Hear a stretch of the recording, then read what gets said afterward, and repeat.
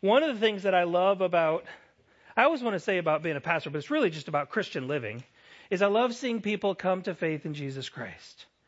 Right? There's nothing, amen is right, that's right. There's nothing that thrills me more than to see someone come to faith in Jesus Christ. To watch their eyes light up when people begin talking about the good news, or what we call the gospel of Jesus. I love seeing new believers yearn to soak in the truth of God's word in the Bible. I love seeing new believers recognize I'm part of a family now. Now, some have grown up and have a healthy family and been part of a good, healthy family most, if not all, of your lives. Many have not experienced the same. And so that opportunity, that newness of being a part of a healthy family made up of other families is just a thrill and a new blessing for them. Something they've never experienced before. Some have been a part of a relatively healthy family, maybe even a very healthy family. But they begin to figure out that, oh, my earthly family are not all believers. In other words, they're not Christians. They haven't come to saving faith like I have. So now they're beginning to look at family a little bit differently as they think about the church. And they begin learning about how all that begins to fit together. That's a different kind of blessing where they still love their unsaved family members, but they find that in some ways, being a part of the family of God begins to supersede the longevity maybe, or certainly the eternality of their earthly family, right? It's not like we as Christians say, oh, we're better than your earthly family, come chill with us. It's not that. But we begin to see that there are different priorities. Sometimes those different priorities bring conflict in earthly relationships. And so there's this sort of scratching of the head with, well now I'm part of a heavenly family, and now I'm finding I have some different priorities than some in my earthly family. Well, how do I sort through this? We begin to work through what that looks like together, right? And there's something about the zeal of new believers that us long-term believers, long-time believers, maybe even just a few years into being Christians, need to learn from. In other words, when you start a new sport, you just can't get out there and practice enough. You love it, right? You love getting out there and throwing the ball or swinging the club, or, well, maybe not that, but other kinds of sports where you love just repeating the same actions over and over again because it's new to you and you want to grow in it. You want to get better at it. And really, in anything, whether it's a sport or whether it's a relationship, that zeal that we find at first, we should really never get over. Amen is right. But sometimes those of us who've been Christians for any number of years, those who start to experience like, oh, I love this new family, this eternal heavenly family, but they hurt me too. And I hurt them too. So while it's good and eternal and long lasting, it's not perfect. Like maybe I thought at first that it was. Right? So sometimes zeal lacks accuracy, or there's a zeal, but the knowledge can be a little bit off at times. Right? And so those of us who've been believers longer have the privilege of coming alongside of those who have this zeal and helping steer and shape them in their newfound faith, in their relationship with Jesus Christ. And we count that a tremendous privilege. I told our Sunday core class, our equip class, this morning that one of the things that I love is serving with a group of really stubborn elders. Right? And so Kurt was in that class, and everybody kind of looked back and be like, I wonder how he's going to respond to this, He was kind of like, yeah, I know I'm stubborn. No, he didn't.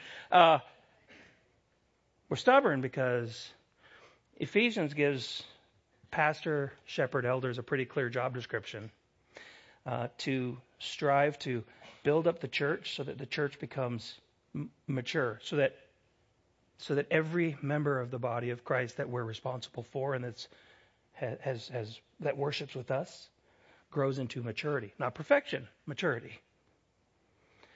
And so we're pretty stubborn about that we think is a godly stubbornness. Now, we don't carry it out right all the time, but that's our aim. To be really, really stubborn that. And we love it. We enjoy it. We enjoy those conversations. We want more and more of you to enjoy those kinds of conversations. Taking somebody that's not as far along as you are, that's not proud, arrogant. No, it's just a recognition. I've done this thing a little bit longer, and I've learned how to lean into God's grace. I've learned how to repent when I fail. I've learned how to come alongside of others. I've learned how to confess my sin. Don't always do it right, but I've learned how, and that I'm supposed to, and that there's joy. My joy is restored as I do that. So I want to help them understand what that looks like. At the same time, I want somebody that's ahead of me to be pulling me along as well. Right? I want to initiate a relationship with somebody and say, hey, I want to drag on your, ride on your coattails. No, that's probably the wrong expression, but I want you to help me grow to be more like how you're following Christ, or help me follow Christ more like you do. There's this, I want to be in the middle, someone that's behind me that I'm encouraging, maybe younger in the faith, but it has nothing to do with age always. That I'm pulling along in the faith, discipling. That gets a little like, discipling sounds so formal and official. I don't think I can do that. But you can coach somebody. You can come alongside of somebody. You can help somebody. At the same time, I've got somebody else that I've said, hey, keep track of me. Help me keep walking forward in the faith. I believe that is truly the place of joy in the Christian life. Somebody that's pulling you along in the faith, and you're pulling somebody else along in the faith. You can take issue with my words or my analogies, that's all fine. But that's where we find joy in the Christian faith. Always growing, always zealous, and growing in our knowledge and application of the truth. There's a challenge when those of us who have been a Christian for any length of time are a little, irritated by the zeal of a new believer. They'll settle down one day. I hope they never settle down. Maybe we roll our eyes at them. It's just because it's new. What an indictment on us. Now I realize there's some of a reality to that. But to say, that excitement for the Lord is just because it's new. May it never be, friends. May it never be. Through good times, through hard times, may we always love and continually grow in learning what it means to till the soil of our souls by focusing on things that are above. Right? Anyone who gardens understands that you can take the same seed, you can plant it in 4 different soils, and get 4 different results, right? I want to ask you, how eager are you for tending the soil of your soul? Have you gotten to a point where you say, this garden's grown up enough. I'm good with what it produces, or the kind of fruit that it produces, the kind of vegetables that I see in the garden? Or do you continually want to cooperate with the Holy Spirit according to the Word of God and in the context of biblical community, biblical relationships, to grow in cultivating the soil of your heart? So we're talking about the Sabbath, and we're talking about rest, and as Jesus has fulfilled the Bible's Old Testament description of what the Sabbath is, in other words, I'll get into that in just a second. In other words, Jesus came and fulfilled all of the law, and he superseded it. In other words, the Sabbath points forward to Jesus. Jesus came, and the Sabbath is no longer setting aside the 6th day of the week, the last day of the week, or 7th day of the week, as a day where no work is allowed, to be a little bit more specific. Right? It's no longer a law in that sense. Now we have what we call the Lord's Day. Now you might not have ever thought of it. I just thought it was Sunday. Well, historically, people have grown to call Sunday the Lord's Day. But does the Lord's Day bear the same kind of legal or law weight, if you will, as the Sabbath did? Right? I believe no. But that also doesn't mean it doesn't matter.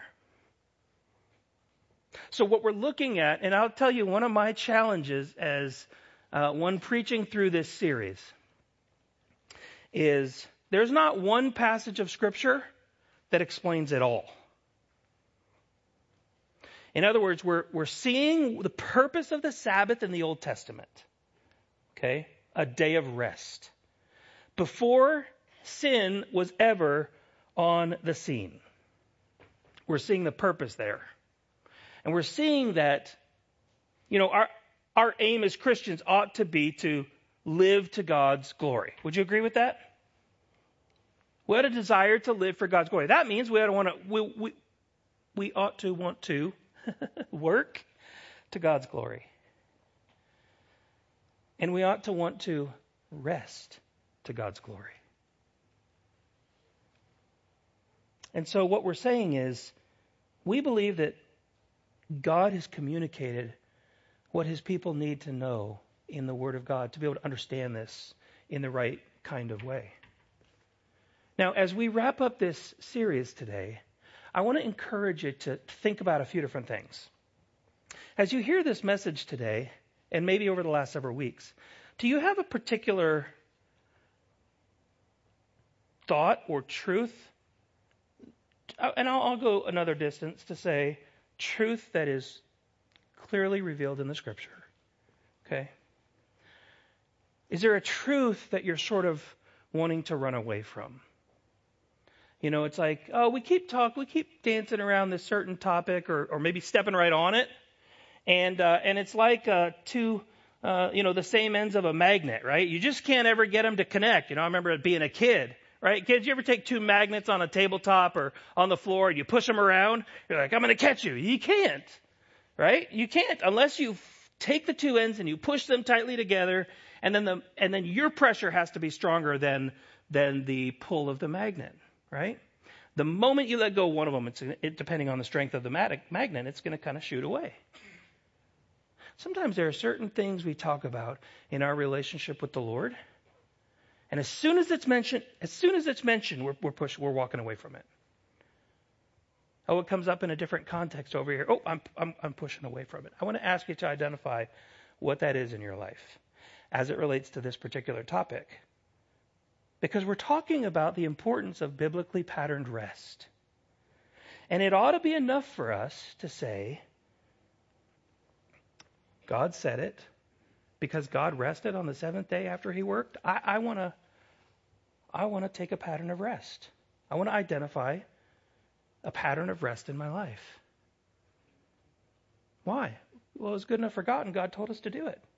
It should be issue settled. Right there. But we have other things that we love. Other things that we pursue. Maybe even good things that we pursue to the wrong degree. And herein lies at least one of the problems.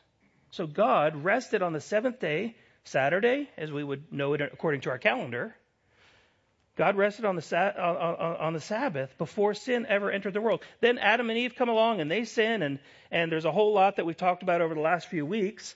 But now, in Deuteronomy, we see Deuteronomy chapter 5, we see that God gives a pattern of rest to remember God's work of creation. And for the Israelites to remember their deliverance from Egypt, from being in bondage. Okay? And so then throughout the Old Testament, we see this development of Sabbath regulations. That's why if you look at a variety of different Old Testament texts on the Sabbath, you're going to see different things highlighted.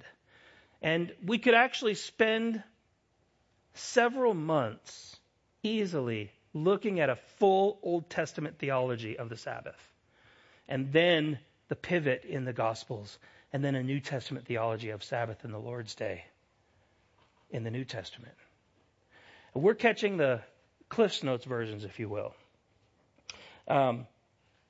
So we see this development of Sabbath regulations, which is why you'll see different things highlighted. But then in the Gospels, Jesus is still under the Mosaic law, which is, remember, God gave the 10 Commandments to Moses and the Israelites. But we call the 10 Commandments and whatever flowed from that the Mosaic law. Okay, all of the rules and the regulations that would be summed up in the 10 Commandments. Jesus came and he fulfilled the Mosaic law perfectly. Every part of it. And he even took it further. Okay? So Jesus didn't set aside the valid authority of the Old Testament law. He fulfilled it, and he, if you will, reinterpreted it to help New Covenant, New Testament believers understand what God was really saying all along.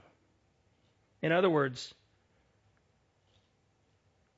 thou shalt not murder is reinterpreted to mean you shouldn't have ungodly anger or hatred in your heart toward another person, or in effect, you've murdered them in your heart.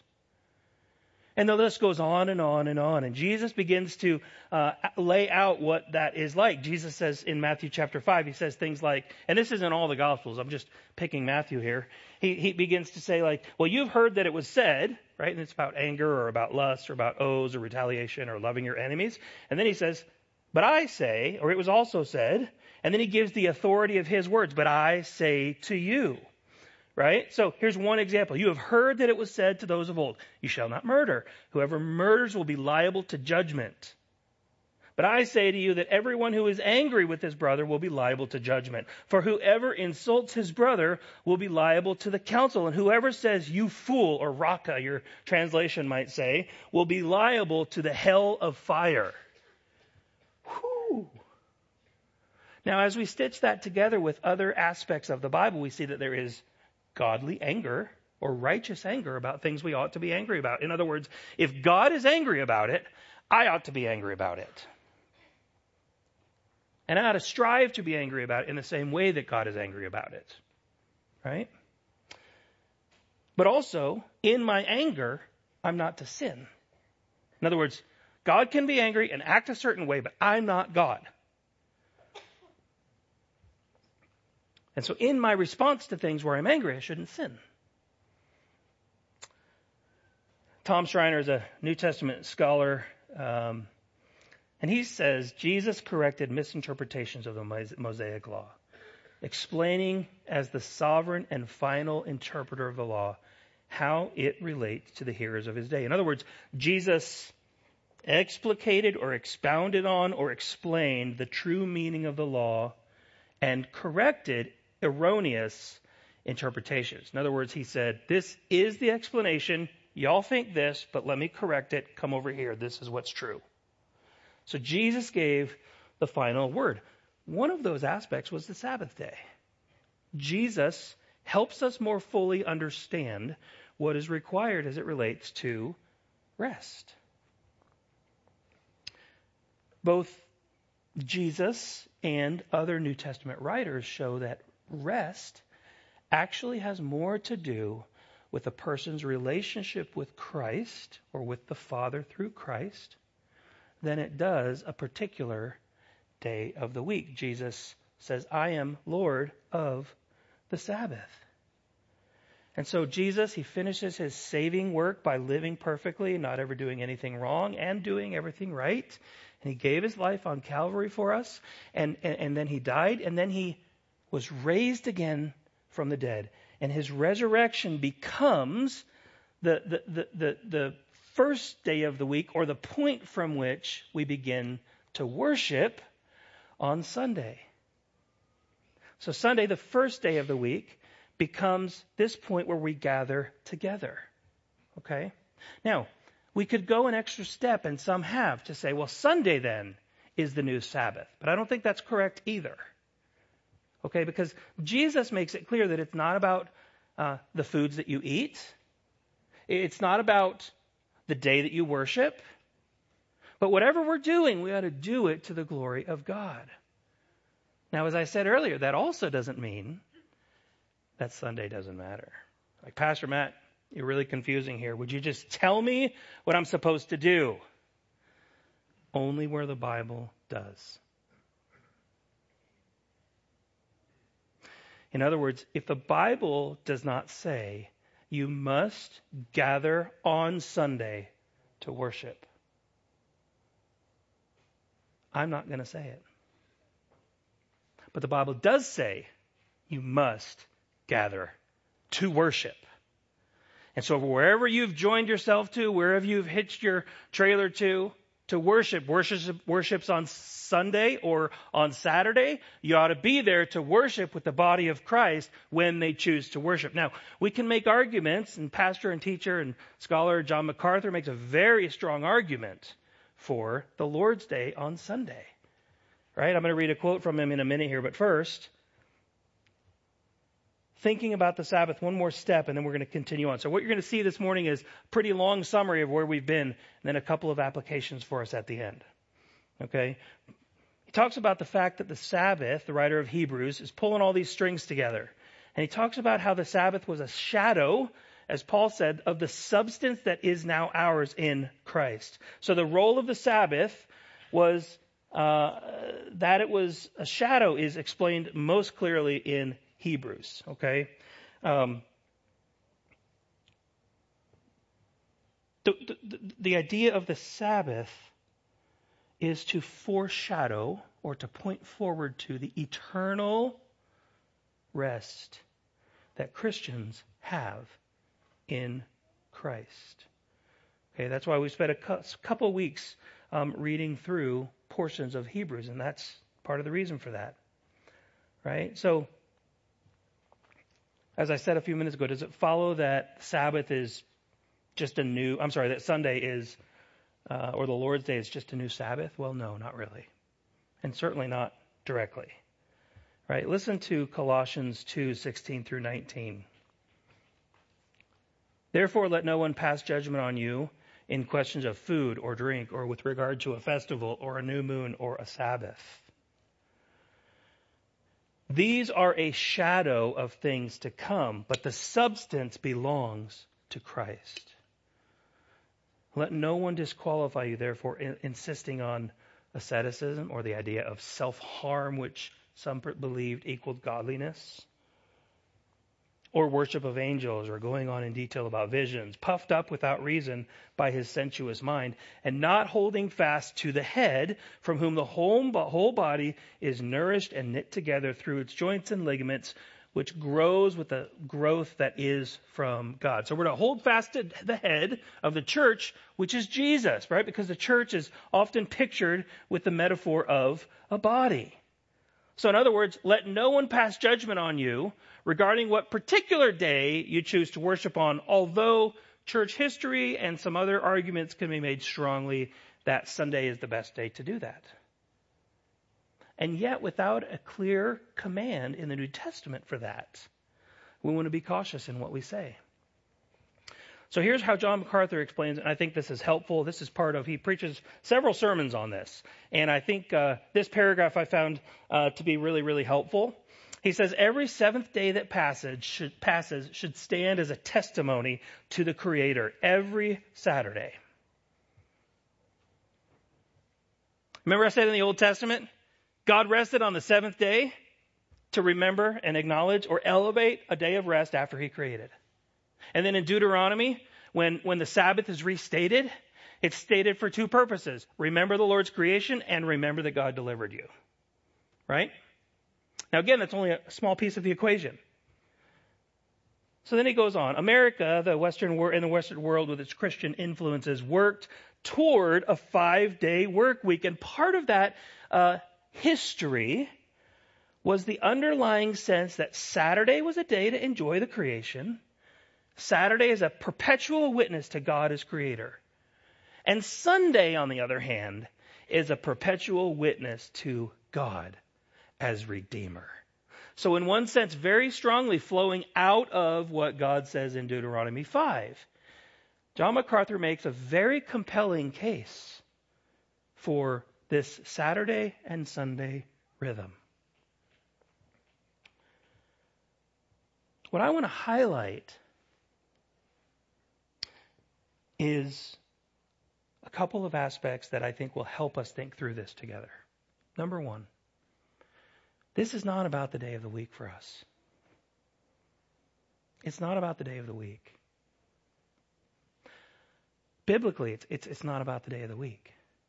There are reasons we come together and we worship on Sunday. But none of them are given as a command. what we see are descriptions. And when you gather on the first day of the week, because that was their custom. They began gathering on the first day of the week. The main idea would be when you gather to bring together money for those who are in need. When you gather to do what the church does when the church gathers together. Hebrews 10:24 and 25 would say, be there. Do not forsake the gathering of believers, but consider how you might spur one another on toward love and good deeds. And that's where I want to focus as we look at some other passages even in the next 15, 20 minutes or so. Okay, this is one of those sermons where there's a long introduction, and then we get to the main ideas pretty quickly. Okay, I already said the main idea that we want to tend to the soil of your soul, right, by focusing on things that are above. Right? So tending to the soil of your soul. If you garden, I said it earlier, but if you garden, you know that you can take the same seed and you can place it in several different soils, 2, 3, 4 different soils, and you might get very different results from each soil depending on the health of the soil. And so the soil needs to be prepared for the seed.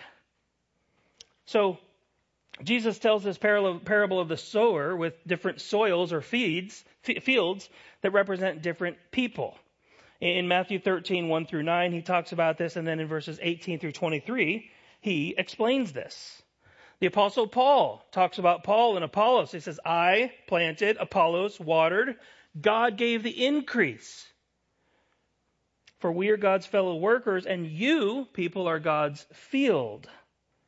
Isaiah 55 gives this explanation. For as the rain and the snow come down from heaven and do not return there, but water the earth, making it, in other words, this is God's truth, God's word, making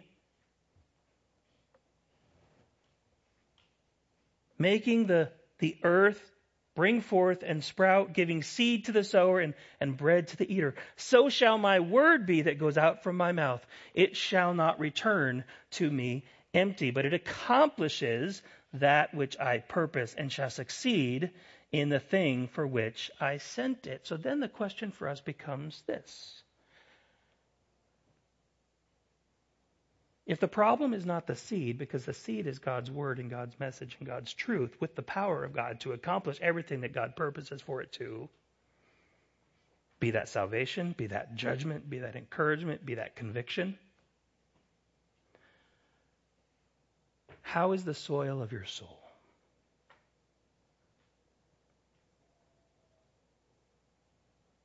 You see, my argument through all of this would be less about the day and more about a zeal or an earnestness or a desire, a strong desire to tend to the soil of our soul so that our life produces godly fruit. In other words, there can be a temptation to become spiritually lazy. Now, that might offend some of you because I'm in a room of hard workers. I know you. You work hard. Is it possible to say that at times we work hard? Maybe on some of the wrong aspects of life. Because we're focusing so much on temporal things. Now, temporal things do not necessarily mean ungodly things. We work. God gives us the opportunity to work, to provide for our families, to provide for ourselves. Work is good. God made us to work. When Adam and Eve sinned, work was still commanded, but it was good before the fall, and it was good and without hardship. After the fall, now the earth's going to push back a little bit because God cursed the ground as he disciplined Adam and Eve. So now work is harder. We sweat more when we work. And so the challenge is, are we working hard beyond what God has called us to because we're pursuing other idols? Maybe you work really hard because you're seeking the promotion for the wrong reason. Now, this is a challenging message because it's not wrong to seek a promotion. It's all about the motives. In other words, if we talk about money, it doesn't matter how much money God has chosen to give you or not to give you. Being rich, being poor, neither one equates godliness. In fact, neither one contributes one iota, one grain of sand toward being godly. In fact, Jesus would say the opposite. It's harder for a rich man to enter the kingdom of heaven. Why? Oh, so much to enjoy. So much to be able to go and do. This morning, we're talking all about motive. Why do you desire to come to church each and every Sunday? There, I said it. Each and every Sunday when we gather, we ought to strive to be here. Now, am I contradicting what I said? No. No, I said it's not mainly about the day, but we as a church here gather on Sunday morning, on the Lord's Day. So we ought to come each and every time, each and every Sunday, to be here to worship with God's people. Now, does that mean there are days that you can miss? Sure, because we're not trying to fulfill a law. You see? We're not trying to check a law of religion. The question becomes about our motive. Why are we here each and every time the church gathers to worship the Lord? Conversely, why are we not here? Are we pursuing other cares of the world or other delights of the world that take us away from focusing our eyes on things that are unseen? That's why the Apostle Paul said, so we fix our eyes not on what is seen, but on what is unseen, for what is unseen is eternal.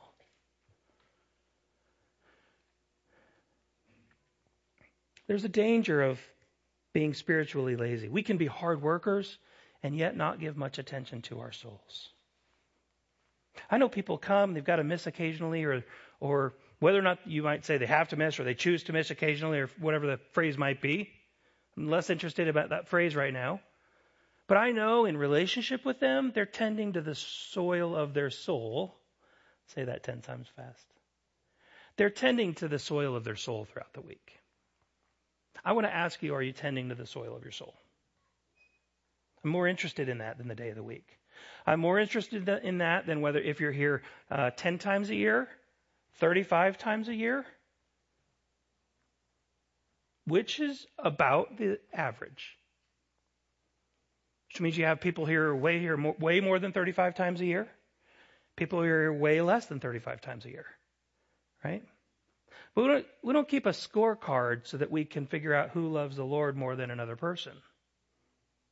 What we're trying to say is, when we're here, why are you here? And I'm just going to confess.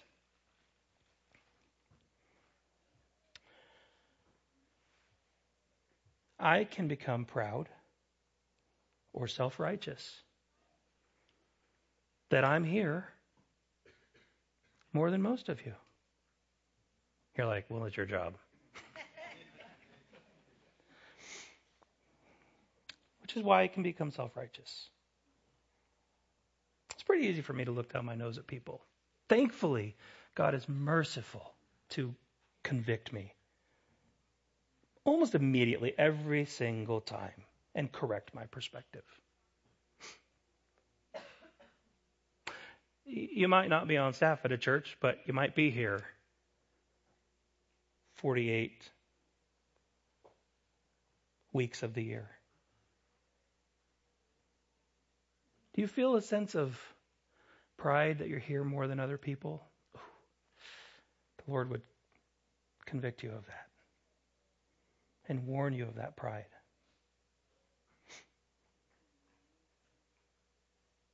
Are you here 30 times a year and you get irritated with people who talk about being at church regularly? Ooh. The Lord would convict you of that pride. How dare they tell me how I'm supposed to live? Now, I've said all of these things, and here's where we want to land the plane. I'll tell you why. I said this could easily be a several-month series. It actually could be about a year, and we would not cover all the passages that relate to it. And we would not discuss all of the important inroads and off-roads that deal with this topic of rest.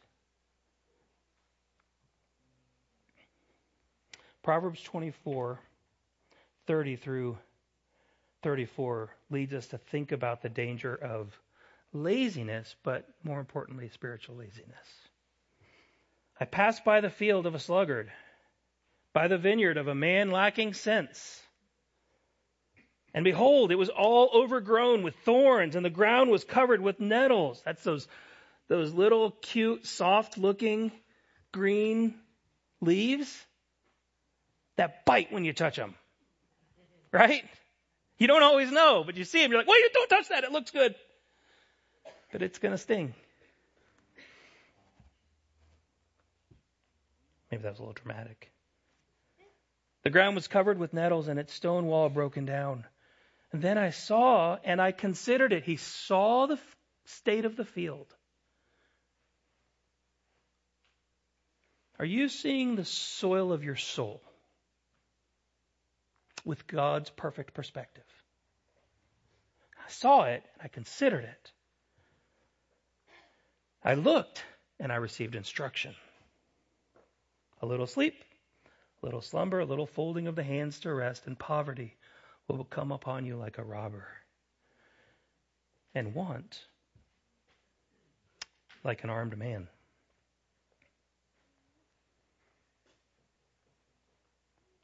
I have several passages in Hebrews 6 that I want to just read and make a couple comments on as we wrap up our time. But here's what I want you to understand.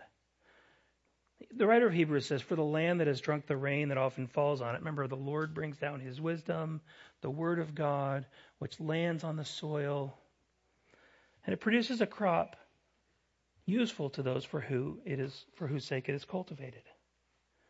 Receives a blessing from God. But if it bears thorns and thistles or nettles, it's worthless and it's near to being cursed. And its end is to be burned. So these herbs parallel the rain in Isaiah 55, and the field in verse 8 bears thorns and briars, and it's rejected, it's burned, and it gives a parallel to a lazy man's life, overgrown with thorns and nettles. And so then the writer continues, and he says, though we speak in this way, in your case, beloved, so he's writing to Christians, largely Christians. In your case, beloved, we feel sure of better things that belong to your salvation. For God is not so unjust as to overlook your work and the love that you've shown for his name in serving the saints, as you still do. So he's assuming, I've seen evidence of your relationship with the Lord, the salvation work that God has produced in you and the fruit that flows from it. I've seen evidence of this, and I'm thankful for it. And then he says in verse 11, and we desire that each one of you show the same earnestness to have the full assurance of hope until the end. In other words, he's writing to a group of people. Many, if not most, have shown evidence of salvation. And at one time, they were cultivating, they were tilling, they were taking care of the soil of their soul. But we can't rest on previous spiritual growth.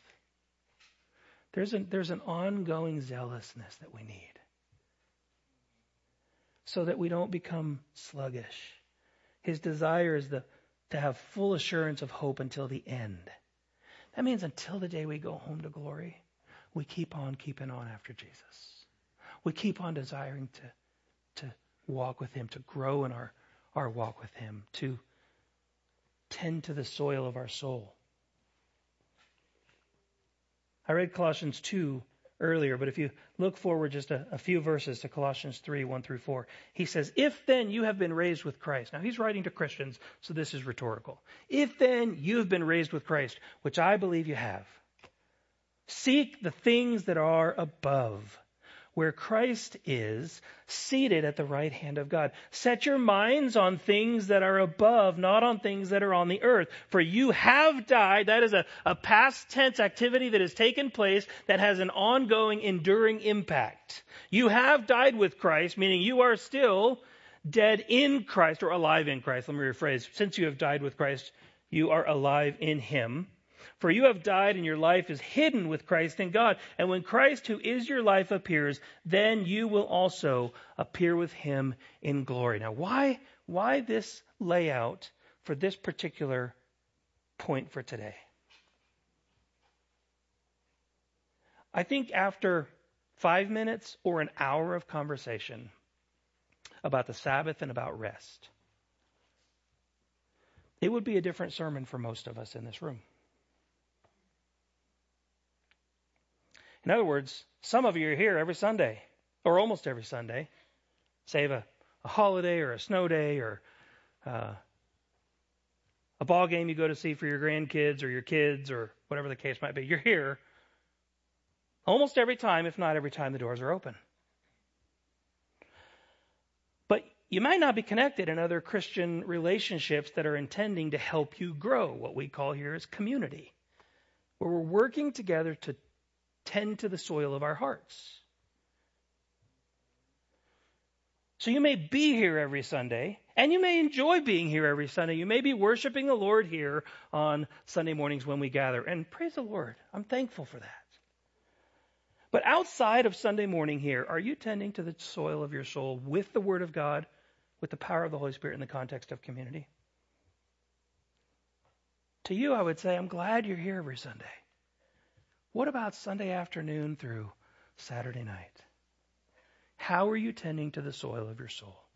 How are you striving to grow in Christ? Well, I'm doing okay. Well, nobody's doing okay. You can't just rest on your laurels of past growth in Christ. No, we need to maintain the same eagerness of hope until the end, which is what the writer of Hebrews is saying.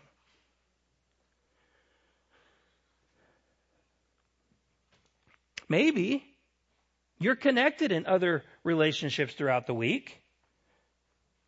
And Sunday is, if you can make it, okay. But maybe other things spring up that maybe you attend or commit to for the wrong reasons. I'm using the word maybe because I don't know your heart.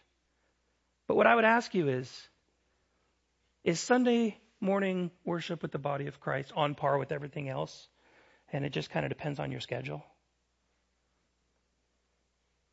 Or does the Lord's Day look different for you, and your commitments look different because you're a child of God, and because you're tending not only to the soil of your soul, but the soil of the souls of your spouse or your children or those that God has given you responsibility for?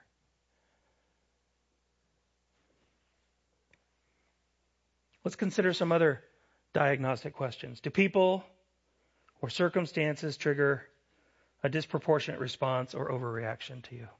We were sitting at home last night, and I typically try not to call out my kids from the podium, but they were both guilty of it, and it wasn't over the top, so it's all good. But they were both kind of arguing with Cheryl, and my response to them was over the top. It was disproportionate. And I was like, why did I respond that way? Cheryl and I had a conversation about it. Boys had already gone to bed. I went down and I sat on their bed.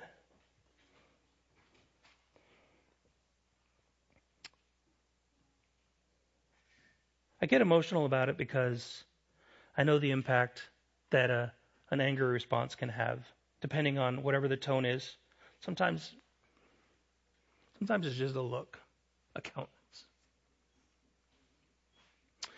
So I sat on their bed and I said, hey, listen, I need to talk to you. Like, make it quick because I'm going to sleep. And I said, hey, you know, what you did a little while ago with Mom was not right. It was wrong and it was sinful. My response to you was over the top. and I am sorry. I don't ever want to talk to you like that. Would you please forgive me? I said, yeah, if you'll leave now. And I said, thank you. And then I closed that bedroom door and I went to the other bedroom door and I sat on the bed and I said, hey, same thing. I said, I'm really sorry. Would you please forgive me? Yeah, of course. Okay, thank you. I would ask you, do you have enough rest in your life that you're able to tend to the soil of your soul and consider whether your responses, your expectations of others are biblical? And if they're biblical, are they biblical to the right degree? Maybe you have such a high estimation of perfection or striving for excellence in your own life. When you fail, you get upset with yourself, but you also get upset with others when they fail. Do you lack biblical freedom in your relationships with others? Are you tending to the soil of your soul in such a way that seeking things that are above, the Lord helps you discern? Maybe you're putting too much into a relationship. Maybe you're allowing another person to control you too much in a relationship. We need a break. We need to pull back from life and with God in His Word and honestly, the context of biblical community, be able to sort through these things. Right? Do you wish you'd be more honest and open with others? Well, maybe it's because you're not tending to the soil of your soul to understand that you really are resting in Christ and Christ alone. There is nothing that you can do to make God happier with you or love you more. And there is nothing that you can do to remove the love of God which He placed on you through Jesus Christ. Jesus paid it all. We owe nothing except to Him, to love Him, and to strive for Christ-likeness with Him. Are you constantly tired no matter how much sleep you get? Well, why does that matter? Well, because we all have the same number of hours in the day, week, and month. You know, maybe you're on a swing schedule where your schedule means that you know, maybe this week you've got more time with at work, and maybe this next week you've got more time with your family. Or maybe it's about certain times of the day, or whatever the case might be. It's less about the days of the week, but more about when you do have that time, are you seeking things that are above? Or are you just focused on being a hard worker, a good neighbor? Maybe you're not much of a reader, so you don't really crack open your Bible. Are you tired of others expecting more of you at church? Maybe you're serving too much. It's a good goal, but you're doing too many things. And so you get frustrated with others who aren't also pulling their weight. Stop something. That's the same coming from the same mouth that says, hey, can somebody do this? Say, no, Pastor Matt, no, elder, no, ministry leader, I can't. Now, if you're not doing anything to serve in a regularly committed way at church, you need to do something. But if you're doing too much, pull back. For your soul. For your soul. And I'll add to that, and then I'm going to wrap up. I know I've gone long. I know it's warm. Somebody said it is. Now you know you're hot. Some of you may not be serving, and others are too willing to keep carrying more of the weight. Now, they need to step back, but some people need to step in. This is difficult because I don't want to make this series about rest, about the day of the week. I do want to make it about the fact that we need biblically patterned worship, biblically patterned rest. to be healthy, thriving Christians. You say, I don't need any rest. You're lying. No, I mean, you're lying and you're calling God a liar. Because God said rest. And if there's anybody who didn't need rest, it's God. And so if God rests to mark creation, and God initiates a pattern of another day of rest to commemorate his resurrection, then we ought to follow in those steps. So if you need to take another day of the week to rest, take another day of the week to rest. I'd encourage you to catch up on the sermon if you're not able to be here Sunday. Not because of me. So that we can grow as a body, hearing the same message, growing together as a body of Christ. Here's the main thing I want to ask you to do as I close. What is the Lord impressing upon your heart this morning? Sometimes, I said earlier, sometimes you can tell this by like magnets that you can't just push together, by the strength of how quickly they jet to the other side. The Lord or someone places something on your mind or your heart, and you quickly go the other way and say, no, that's not me. Really? The best way is to pray, Lord, search me and know me. Test my thoughts. See if there be any wicked way in me. You know me better than anyone.